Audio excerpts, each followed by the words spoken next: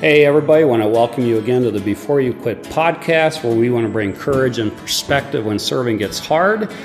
And man, does it get hard sometimes. That is why we do what we do on these podcast episodes. My name is Mitch Schultz, and I'm the director of a ministry called Fruitful Vine Ministry, and also your fine host for these podcasts. A couple weeks ago, we put out a podcast where I had interviewed Amy Spreeman and Michelle Leslie on the role of women in the church. And you might remember we talked about two kind of opposing views on the role of women within the body, within the church, of that of complementarianism and that of egalitarianism. And I promised that I would come back and talk about the egalitarian position, and that's what we're going to be doing today. I have someone I've never met before. At the end of it, I indicated that we became friends from this conversation. Really just a great conversation with Rob Bashioum. He's the pastor of Salem Alliance Church in Salem, Oregon. He and his wife Jess are natives from the East Coast area and ministered in Boston for 12 years. And so you're just going to be, I think, encouraged and challenged by the fact that we are wanting to encourage people to think and to listen and to understand the positions of others that might perhaps be different than our own positions. So let's go ahead and jump into that interview right now with Rob Bashioum. Okay, I have the privilege of having Rob Bashioum. I just asked you, Rob, how to pronounce your name, and you put out your fist, and it's like Bashioum. So I like that. Thanks so much for being on this podcast. Absolutely. It's a privilege to be here and get to do this with you today. Awesome. Yeah. And you are up in the Northwest? Yeah. I am in the Pacific Northwest in the capital city of Oregon, Salem, Oregon, and I pastor Salem Alliance Church. And I've been here for almost 7 years in a couple different roles. We have a college here called Reach Training Institute. So I was the director of that for a while being a preaching pastor, and then moved into the lead pastoral role a little over a year ago. Okay, awesome. Well, I know it's one of the flagship churches in our denomination, and I just really appreciate you taking the time to discuss this. So we're going to be talking about the role of women in ministry, and there's two major views: the complementarian view and the egalitarian view. I did a podcast a couple weeks ago on the complementarian view with two women, which was quite fascinating. So we're going to be getting into that. But before, again, you shared a little bit about what you've been doing. So tell us a little bit more. I know you served overseas. Tell us also about your family. And I always like to ask, what drives you? What are you passionate most about? Yeah. I pastored in the city of Boston, in downtown Boston, for a couple of years before my family relocated to the Middle East. So we worked with the Alliance in the Middle East for 12 years, had the opportunity to run a non-government organization there, and just really enjoyed our time in the Middle East. It was a difficult decision to come back to the States. I'm married. My wife, Jess, has ministered alongside me for a long time. She is consecrated, ordained with the Alliance. We have 4 kids. 2 of them are in college now, and 2 are in high school. So we're entering kind of an empty nest stage that we're grieving a little bit, but have just really enjoyed the opportunity to get to do ministry. Sometimes here in my current role, I just sit back and can't believe that I'm freed up to get to do what I get to do, to study God's word, make it come alive, equip leaders, lead a pretty awesome large staff. And but your question about what am I most passionate about, I was telling somebody on my staff recently, I feel like all I ever talk about is the kingdom of God, that it's happening here, that we get to be a part of that we get to just help see it go forth. And so I love teaching on that, talking about it. It's why I do what I do. Love seeing it in all different environments, whether it just be in roles in the city or with my neighborhood or in the church setting itself. And love getting to bring the peace of Christ wherever I go. Yeah, I love that. It's interesting. I interview mostly pastors, missionaries, sometimes people who are not in vocational ministry. But it's interesting when I ask that question, "What are you passionate about?" It's always seems to be the same thing. I've yet had someone answer that by saying, "I'm passionate about climbing mountains," or yeah, I mean those are passions for a lot of people. But I love how we get to hear the heart of those that we interview here.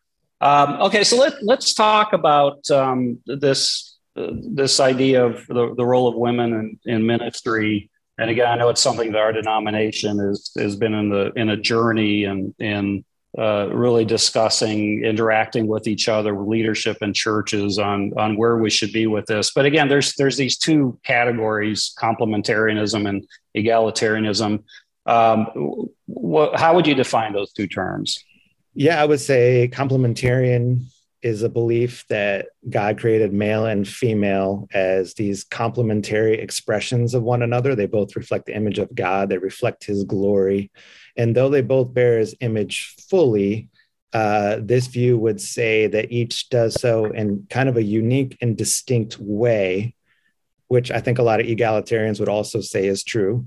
Yeah. I was just thinking that. Yeah. Yeah. Oh, absolutely. So I think the definitions are pretty similar up to this point, but complementarians often believe that men and women should have separate roles in marriage, family life, the church, elsewhere. At times, in the complementarian role, there, even just when you look at Genesis and the fall, there's different understandings of, in some extremes would say, Eve was to blame. That's part of this. But I would say, I just think theology is so practical. The practical part would be the complementarian is saying these different roles, when embraced and followed, will lead to the flourishing of the church and spiritual well-being for believers.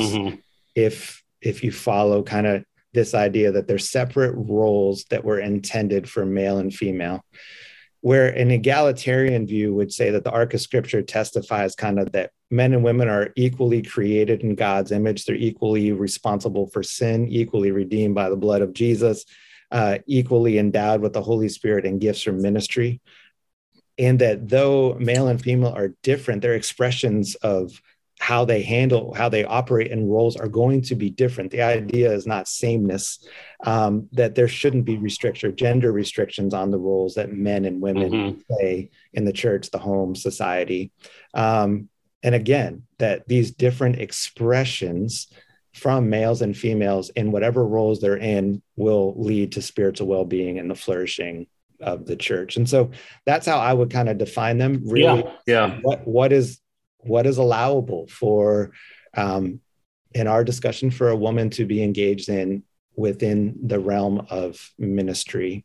And that's that's excellent. Yeah, very good. Yeah, I would agree with everything you've said. In the area of complementarianism, there's distinctiveness between male and female, yet they complement each other. And so there is when you said that, I was thinking the same thing. And I would say an egalitarian would agree with that. As an egalitarian, I don't like that complementarians get to have that word. I think that's a really important word. And I think that word describes an egalitarian as well, because we're not going after sameness. We're going after that I get to sit under women who preach. Their preaching looks different than mine, and different things come alive. And so it complements my preaching to the congregation. And so even the word I wish we had different words. I don't like egalitarian. Do you have any suggestions, and we can see if it can go viral? I do not. I'll have to put that out to our listeners and see if they can come up with anything. Why do you think this? Oh, and I was going to mention too, we talked about this before I recorded, that one of the things that I want to see happen from this conversation and the previous conversation is that believers would really think, that they would really think through on what they believe. And also to be okay having these conversations.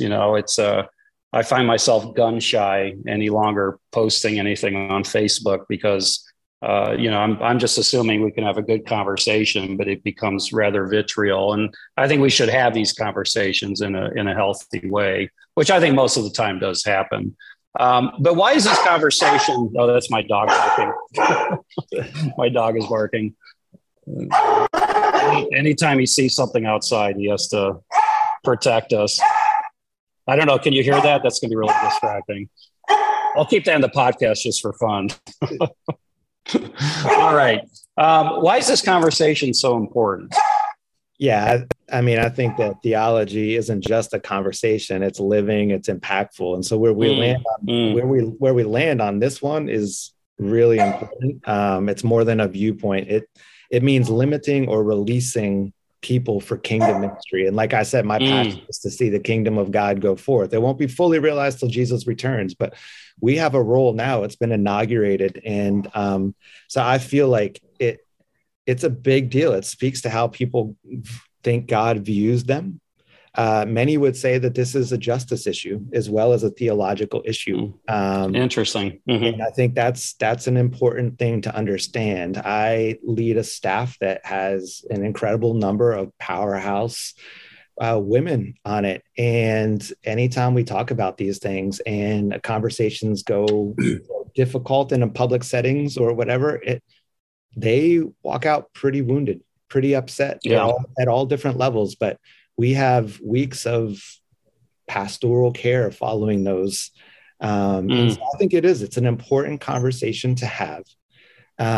We want to have it within a biblical framework, but theology is living and it's impactful. And the way we have this conversation in public spheres says a lot, and it needs to be pastored as we have the conversation in public sphere. Yeah. And this, you probably would agree, this is not a core issue. What are those tiers again? How do we refer to that? Yeah, everyone has the essentials different ways. There's the essential second tier, or there's the to die for, to divide for, to debate. And because I think many would say it is a justice issue, it's tough to categorize because biblically, theologically, this wasn't in the Nicene Creed, right? So, but it does ascribe worth. Some people would say they feel like it ascribes worth. And so in those situations, it gets tough. And I don't want to, I'm not wanting to spend time, and I'm not here today to talk about whether or not I think it's a justice issue or whether it should be put into that camp. I want to stay theological. But that's helpful, though. I think that understand. Yeah, so it is. Yeah, it helps us, I think, to understand some of the driving, factors behind that. And this is also one of those issues, whether it's less essential than some of the others, that you either someone, this is probably funny to put it this way, someone's right, someone's wrong, right? And later when I'm going to ask you the question later, how do we navigate that? But let's get back to that. I don't want to get too much off track. Did you go through an evolution yourself on this where, you kind of lean one way early on and then honestly, navigated towards this? Not hugely. I didn't go through a huge evolution on this. I'm 45, so I didn't live through some of what people would term the feminist movement in the 70s and 80s. From what I've read historically, that's what prompted much of the dialogue, especially within the evangelical church on this issue. Many would say that kind of the reaction to this that we saw within the Southern Baptists, but then Center for Manhood and Womanhood put out by Grudem and Piper, which then moved into the academic sphere and really took over the Southern Baptists. And then that made its way to even our council floor for kind of a big, all of a sudden surprising decision in the 90s. I'm too young to remember much of that. And so I personally don't have much of a revolution. I grew up in a home where both my parents were ministers of the gospel. They served with the Alliance in the Philippines for a little while before coming back to the States. And my mom's a leader. She would speak all the time at different places. My dad's a leader. They both led in the home. They had this my father's passed, but they just had this incredible ability to minister, do life together, parent together, that I just thought was awesome. I do remember one time my mom, thinking like, yeah, it is interesting. In our little Alliance church, my dad pastors, there's only men that speak on from the pulpit on Sunday mornings. Now, when international workers would come through, we'd hear from men and women. And I remember my mom saying it is tough in the Alliance. It's this weird thing where I'm overseas. I'm the one that's actually in a matriarchal context in the Philippines. I'm the one that's leaving for 3 days and going up into the mountains to bring the gospel to militant Muslims for the first time. And we get back to the States, and there's a lot of places where your dad has to tell my stories. And that seems pretty unfair. And it's been there's been a tension there for sure in our denomination. Absolutely. And more recent days and talking with my mom about it, I see like, yes, that had been a frustrating thing, more so than she had ever let on. And I look back on even just growing up where I really only heard from men, and I've actually had to grieve that. I've written about that a little bit. That I feel like the beauty and the image of God that women are able to bring that I'm benefiting from now, I missed out so much on growing up. But then the first church I pastored in Boston was just a unique Alliance church in that it was a dual denominational church. It was American Baptist and Alliance. And we had women pastors, we had women speak. Our board was male, female. And so for me, it wasn't this huge issue until my wife and I walked through the ordination consecration process together. We did everything together. She scored higher on her Bible exam. I'm sure she did better in her interviews. I know she did. The DS told me she did. And then it comes to the deal where the district comes into our home church and we have this ceremony for the two of us, but the focus turns to me and I receive a title of ordination and reverend, and my wife is considered a consecrated woman. And I remember at that moment, this seems not right. We just did everything the same. She actually excelled. And I'm being treated really different right now. Now, the thing is, we went to the nations, a couple of months after that. And honestly, within the world of the Alliance, the way things are handled overseas are pretty different. And so there, you just don't feel it the same. You both get separate paychecks because you're both valued. You're both it's right. Feels pretty different. And my wife and I were missionaries in Europe, and we were viewed equal, really. And my parents were missionaries for 40 years in Papua. So I've definitely observed that.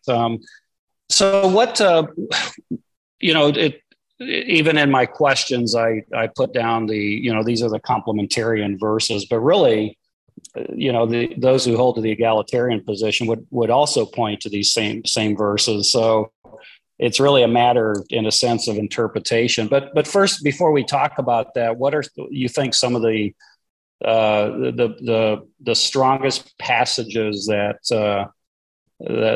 make this non-negotiable, and that this is something, the egalitarian approach to it is the biblical one? Yeah, let me start by saying, you and I had the offline conversation because I think a lot of times when we want to have this, we go to specific verses that complementarians say there's no way around these verses. And therefore, the conversation is generally around these passages, specific passages written to specific churches. And instead of looking at the full arc of Scripture, and there's certain topics we do this with, I think it's actually dangerous. I think we need to look at all passages through the whole lens of all of Scripture, rather than all of Scripture through the lens of maybe 2 or 3 passages. And so for me, that's why I said I would love an opportunity to share why I'm an egalitarian based on Scripture, rather than kind of trying to defend based on specific verses. Right. So or correct someone else's. Yeah. Right. I feel like I don't want to come into this on the defensive, and I hope that the 2 women that you've interviewed about complementarian don't feel like they have to come in on the defensive, though I think they need to address the arc of Scripture and women that are empowered to be ministers of the gospel throughout the Old Testament and New Testament. And I think the conversation needs to always include that. It can't just be focused on First Timothy and First Corinthians. And so for me, because I know most of your listeners are well versed in the Scriptures, I just want to kind of move quick through the examples that for me lead me to an egalitarian view. And I'll start kind of in the Old Testament, but in Micah 6, we see that God speaks to Israel and says to them, I sent Moses to lead you, also Aaron and Miriam. I mean, Miriam is chosen leader of Israel. And then we move Judges 4. We have Deborah. Her role and title in scripture is the same word that's used for Moses. So she's the leader. She has this authority over the entire nation of Israel. She orders Barak, who feels safer with her when she's present, because she's clearly chosen by God. And she's the one that God is revealing things to. And don't forget, she's married. And I look at how the king and high priest and government rulers appealed to Huldah in 2 Kings 22. And instead of going to the prophet Jeremiah, they go to this woman. And she taught and she helped start a renewal among those people. And honestly, Huldah, I lived in the Middle East. It's a common name. I think there's a reason it's a common name for women, Arab women in the Middle East. And in all three of those cases, these women led and guided well, and they had the favor of God on them. I think in Joel 2, we see that the sons and daughters will prophesy, and the Spirit will be poured out on both men and women. And we see the fulfillment of that in Pentecost. Some theologians call Pentecost women's, and just it's the day of freedom for women as they're fully released to experience these things. And prophecy is for the strengthening, encouragement, and comfort of the church, to edify and build up the church. It's a big deal. I think in many of our churches, we don't make it as big a deal as it is, but it's there. 1 Corinthians 14, we'll talk about 1 Corinthians in a while. 1 Corinthians, all will prophesy, and there's instructions on how men and women will prophesy. You got Mary, the mother of Jesus, prophesying with the Magnificat. You got Elizabeth prophesying the coming of the Lord. Anna, a prophetess, dedicates Jesus, prophesies in the temple to anyone that'll listen. Martha goes out to meet Jesus after the death of her brother, and then says Jesus is the Son of God, something that only the Spirit of God could reveal to her. Mary, her sister, this is a big one for me. Mary, her sister, is sitting at the feet of Jesus in what is traditionally a male-only space. She's sitting at the feet of the rabbi, this is like the classroom. She's preparing to be a rabbi. She's at the feet of Jesus, and that bothers Martha. From the kitchen, that bothers Martha, and Jesus says it's good that she's right here. She's where she should be. She's being equipped. She's being... and you keep going on. I mean, it's interesting because, the cross, Jesus is on the cross, and the women can be there without disrupting the authorities. The authorities don't care that the women are there, right? That's just Jewish culture. The men have scattered. The male disciples have scattered. And yet we see something change after the early church happens. When Paul goes to persecute the church, Saul goes to persecute the church.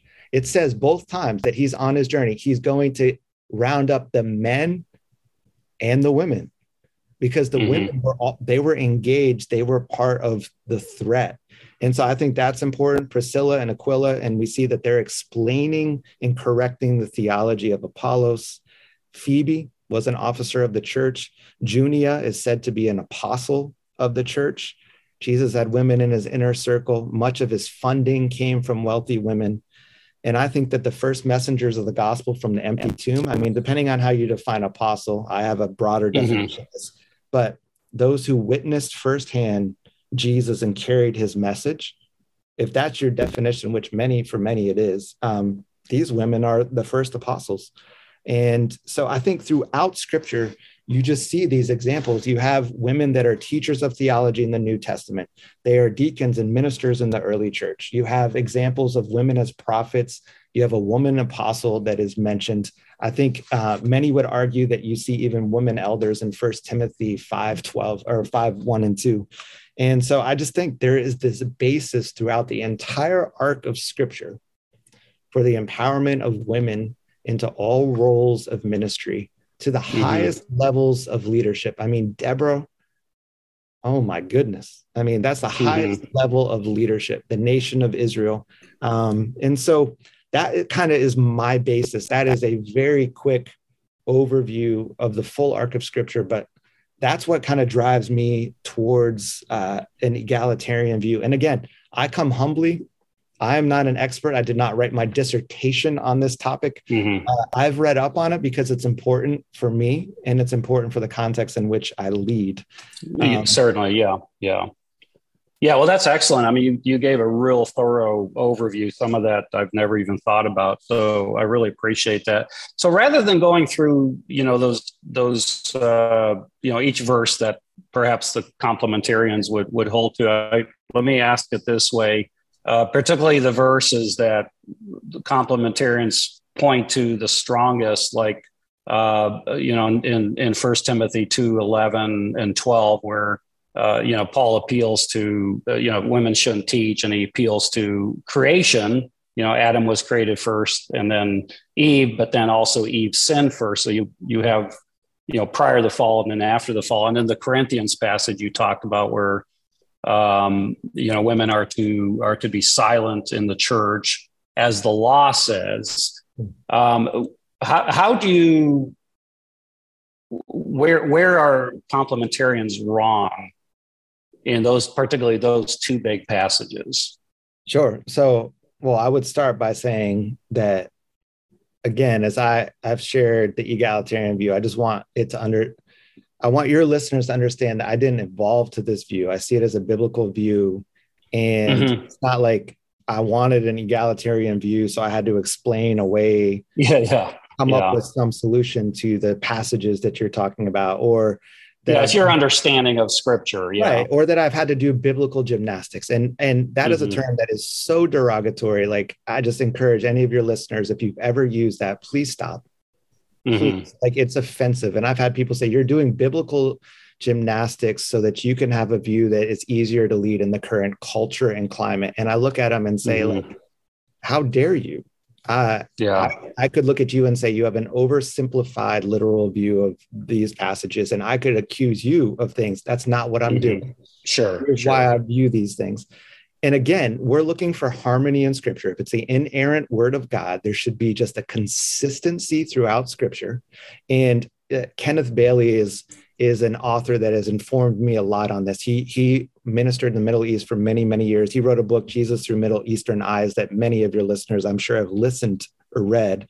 But he wrote an incredible paper on this. And in it, he says, he warns that we shouldn't interpret scripture from the lens of some of these individual passages, mainly 1 Corinthians 14 and 1 Timothy 2. But we should view all these passages through the lens of all of scripture. And so with regards to these two passages, 1 Timothy, let me tackle that one first. Again, remember, this is a letter being written to a specific church. And Paul wrote multiple letters to multiple churches, but there's only two churches that he's having to address what is going on with regards to women. And the first one is he's writing this letter to Timothy. And in it, like you said, he goes after learn in quietness, okay? Learn in a peaceful, tranquil setting. Some translations say silence. I think that's a bad translation. I think the original language is learn in silence, learn in a peaceful, tranquil setting. And let's remember, so it's the church of Ephesus. We're going to talk about the historical context and cultural context of that city in a second. But let me address first this idea that, like, Adam was created, then Eve, and Eve is the one that sinned. So when we're talking about headship, the word headship there, I would interpret that word as it means the source. It comes from. Adam came from God. Eve came from Adam, and it's talking about source, not rulership or authority. There's another word that could have been used if it meant rulership or authority. And so right there, that's there. As far as Eve is to blame for this, I mean, Paul states, 6 or 7 times pretty clearly in the book of Romans that it's Adam that brought sin into this world. I don't think in Adam we all die. Yeah. Yes, they're both equally. Romans 5:14. Yeah. So but 6 or 7 times. So what is Paul just like lying here and truthful? Like, no, there's a consistency in here. So I don't think we can ascribe meaning to that verse without looking at the context of Romans and who sinned first and the importance of that. So, but let's look at the historical context. So we're in Ephesus, right? I don't know if you ever been to Ephesus. I know you've traveled a lot. I have not. It's crazy. The ruins there are still there. That massive, just it's a pretty unbelievable place. And you're walking down, you see the temple. The temple is one of the seven wonders of the world. And that temple was to Artemis. You have a female goddess. You have a culture where females rule and reign. To be a man in the temple, you had to be castrated. And women and the whole economy is revolving around what is happening in that temple. Let's not forget that you got sick young Timothy trying to keep a church going in this place where that is the culture of the day. And you, on top of that, so you've got, that's the culture. And so women are coming in as though they're in charge, they're the leaders, they're going to make stuff happen. And there's really a like tearing down of masculinity. Add to that Gnosticism, which is happening and creeping into the church that Paul is continually having to speak to, that is also being really pushed by some strong women theologians are the ones that are promoting that the most. And there's some weird stuff happening culturally, right? You have those coming in. And I believe here Paul is saying, I am not permitting any of these theologically ignorant women in Ephesus to teach, because they are bringing their synchronistic cultural views into this. And I believe that here he is saying that like that can't happen, because that's what the threat to the church is, to the local. That's what Timothy is being faced with. I mean, you know, as a person that's been sent to the nations, you're trained to contextualize, to understand what's going on. What are the hindrances to the gospel and health of the local church? And I believe that Paul is addressing these things.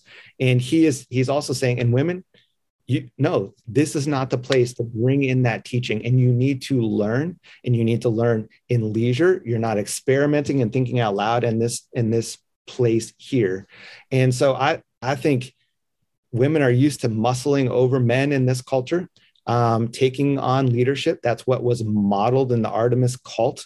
And I think he is having to speak to it. As far as just the learning undisturbed, learning in quietness, in submission.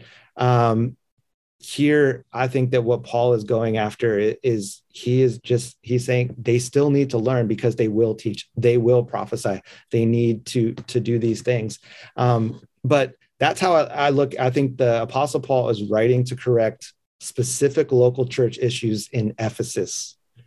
I don't think he's writing a and church. then you would say the same then with Corinth. So really the distinction here is a matter of writing to the context and the situation or the scenario versus it being a broad principle that crosses cultures and contexts. Yes. And I think the Corinthians passage it's a very different historical context. I think there you have more of a blue collar city with people coming from all these different nations where Greek is the common language. In that one, it's a little bit different.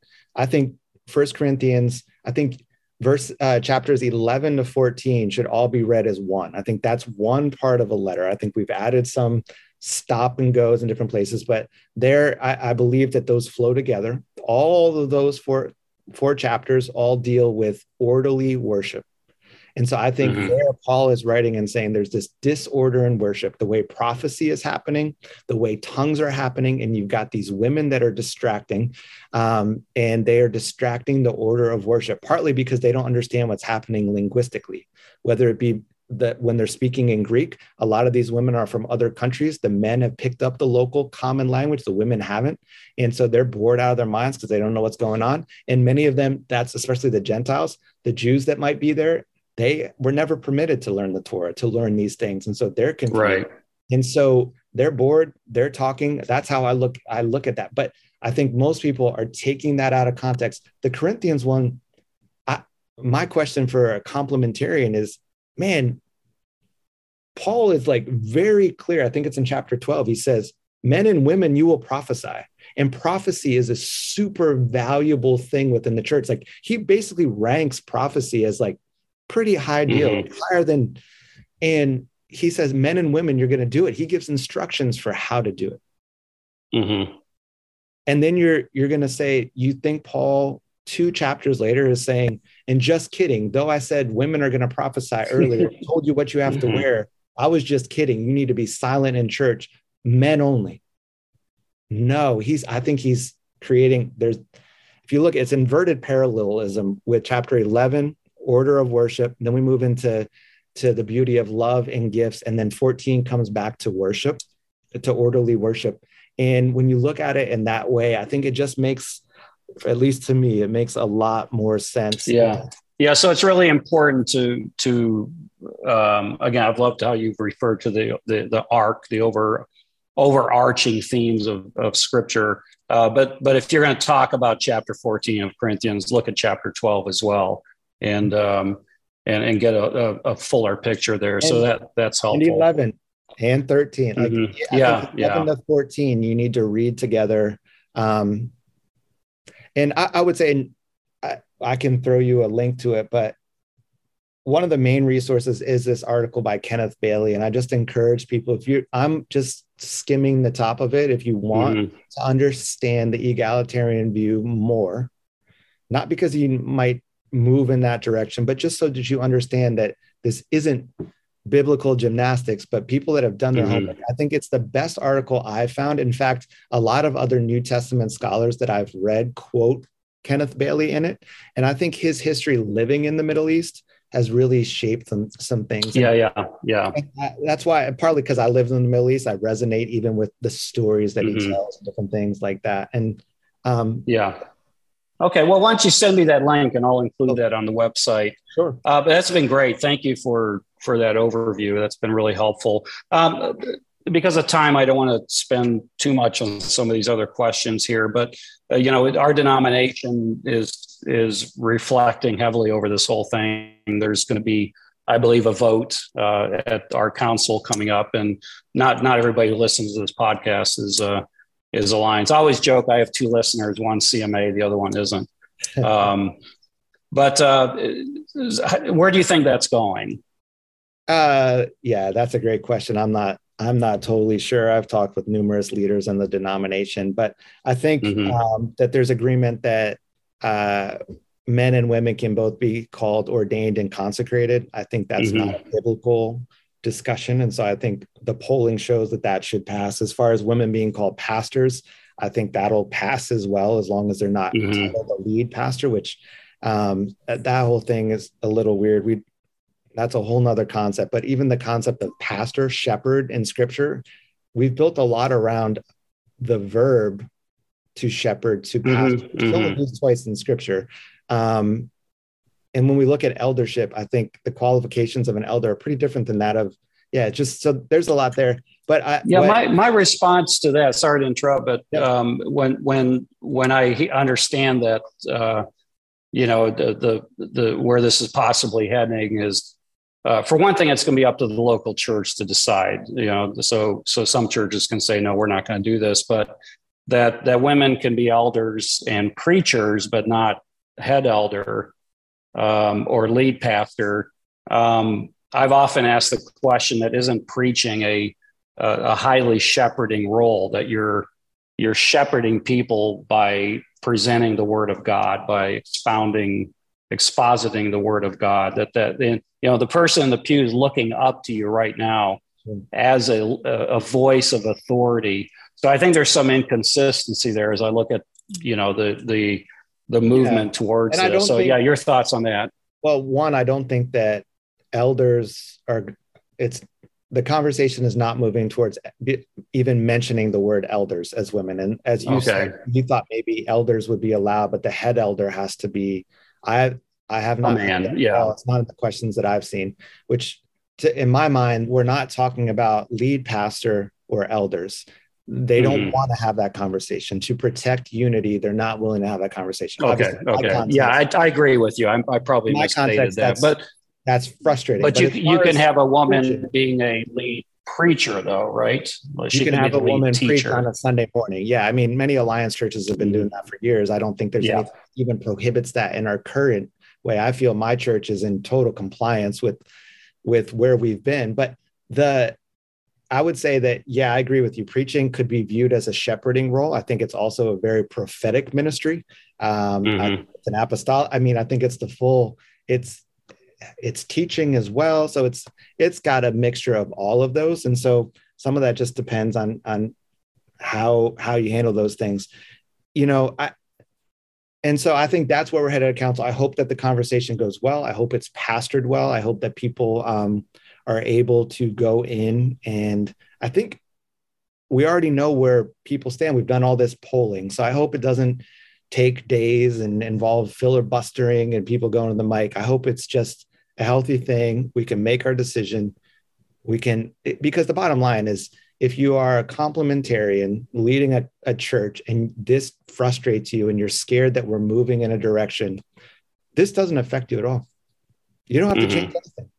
Yeah, I think that's why people are not. At our district conference, there was a poll. You did the polling on your phone, and then the results would show up on the screen. And I know a lot of guys that are strongly against this. But no one stood up and voiced it. And I asked one guy, he goes, well, we're okay. We're not going to go this direction. Yeah. And so I agree with you that's making it a lot softer, and, the reaction. Many people would say that the Alliance has kind of functioned in an egalitarian movement like for a long time, right? And so I know there's some people that say our church is out of compliance. We have women that we call pastors, and we have women on our preaching team.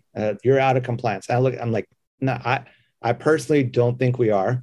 I think if this vote goes a different way, though, all of a sudden we could find ourselves out of compliance. This vote is a huge deal for us. But I would say, though, like, this is it's hard for me. The Alliance has functioned fairly egalitarian for a number of years. I pastor a church that is 101 years old. And as you said, it's one of the flagship, it's a larger church. A lot of leaders in our denomination have come out of this church. I've inherited a healthy, unbelievable church. Here's the interesting thing. This church was founded by a woman who started a prayer group together that brought 6 families together, 22 individuals. This woman had 22 individuals. She sent A.B. Simpson a letter and said, I need a pastor. We've got something going on. I need a pastor. A.B. Simpson sent her a pastor immediately. Her name was Isabel White. He sent her from Nyack, New York, from the Missionary Training Institute. He sent her Isabel White and her husband. That is who planted the church. Started by a woman. First woman sent by A.B. Simpson, or first pastor was a woman sent by A.B. Simpson. This church is still going. And I just think that's a really important thing. When we look at our history, Simpson had many quotes about women in ministry. And I mean, the bottom line is he had teachers at MTI, his training institute, who were women.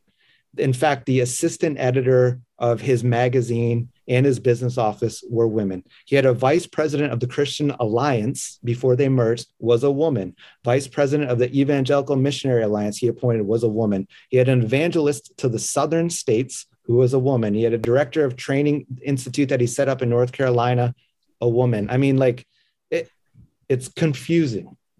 Because he empowered women into the highest areas of ministry over and over. Isabel White was preaching at Sam Alliance in 1922. That's fascinating. Well, how do you encourage unity in this conversation, particularly when you have folks that are on polar opposite ends? Yeah, I mean, I think we need to be careful of the language that we use. I like that. I think people are doing biblical gymnastics. I think the other word that really for me is tough is slippery slope. Because that shows me that when someone says you're entering into a slippery slope, first of all, I said, well, since 1922, we've been on the slope and it doesn't feel that slippery. We're not changing our stance on marriage. We're not changing.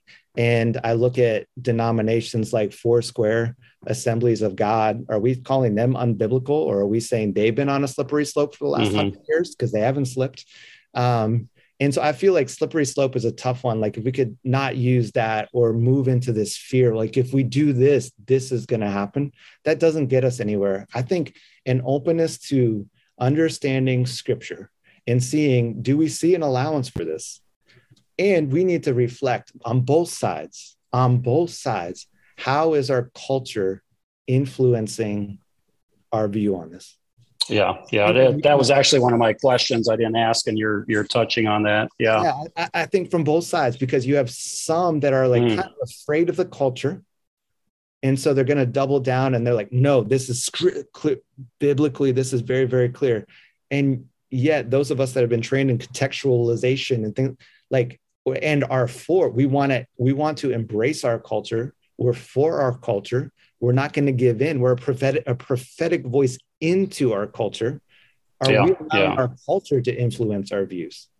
Right. And so we need to be honest about those questions, but we need to be careful how we have the conversation. And the conversation needs to be pastored. I'm going to be at council with numerous women on my staff. And there will be people that go to the council mic and say things that most people in the room are like, ooh, and they're daggers, they're arrows towards some of the women in my church. And so I just want to encourage people, let's have the conversation in a way that is gentle and kind, like our Savior. Let's respond to questions with questions so that we can really understand the others. Let's be careful not to put people in a box. Jesus and his disciples were difficult. You couldn't put them in box. You couldn't. And so let's fight for the unity. I love that. Thank you so much, Rob. I always end with a soft question. If you were interviewing me, what question would you ask me? Yeah, I guess let me preface it. It's really interesting. I think theology is living. And many of my Arab pastor friends in the Middle East were pretty hardcore complementarians because they were blessed with affordable education that was provided by the Southern Baptists. And so they were pretty hardcore complementarians. And yet I would sometimes sit with them and be like, who are you listening to? Who's your favorite preacher? Over and over, Arab Alliance pastors would tell me Joyce Meyer. And I'm just like, what? Like, how? This doesn't fit any paradigm. Like, no, man, it's so awesome. She's got this authority. And when she speaks, that God just moves in my life. And so I guess one of the questions I would have for you is, are there women preachers that have impacted you that you listen to and have received from? And do you feel like they have become more like men in their preaching, or do they bring something that has That's a great question. The image of God?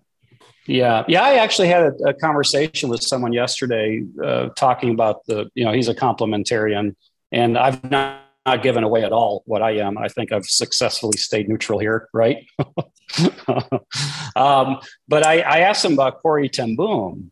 She, so early in my life, she had tremendous impact. In fact, our family has a story with her. My parents are Dutch, and my grandfather smuggled rationing cards for Corrie ten Boom and was arrested at her shop the day after she was arrested, and he was in prison. So I've always been fascinated by her and visited, the shop. And so, Erickson Tata, the difference there is they didn't pastor churches, but they spoke a lot. But as far as, I love podcasts that women lead. I love Allie Beth Stuckey. I listen to her a lot. She's very, very conservative. I think she's reformed as well.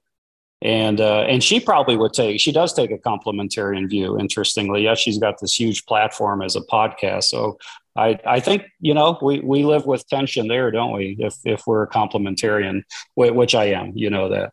And then also Alyssa Childers. I don't know if you know her. She's also a very, very popular podcast, and I love listening to her. And my daughter does as well. So we love interacting together on some of the things that these gals share. So good answer. Did that answer your question? Yeah, absolutely. Absolutely. Yeah. I was thinking you're going to ask who's the person I love listening to the most. And if you had asked that, I would say Charles Spurgeon.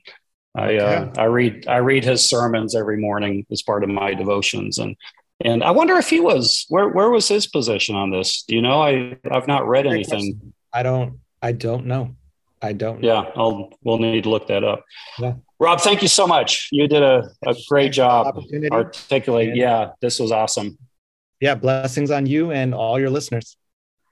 Thank you. Appreciate both of them, right? I think there's a lot more than that. Take care.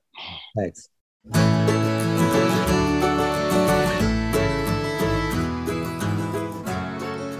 Well, there you have it. Thank you so much for listening to this episode of the Before You Quit podcast. If you have any questions or comments that you want to make, you can email me at mitch@beforeyouquit.us. And if you also want to go to the podcast site, www.beforeyouquit.us, there are 101 other episodes there. Man, I never made a big deal about the 100th episode. I should have done that. But anyway, until then, until our next podcast, stay encouraged and be courageous, because serving Jesus is worth all of that hard stuff that comes with it. And remember what we're told in 1 Corinthians 15, 57 through 58. But thanks be to God, He gives us victory through our Lord Jesus Christ. Therefore, my dear brothers and sisters, stand firm. Let nothing move you. Always give yourselves fully to the work of the Lord, because you know that your labor in the Lord is not in vain. So until next time, stay encouraged.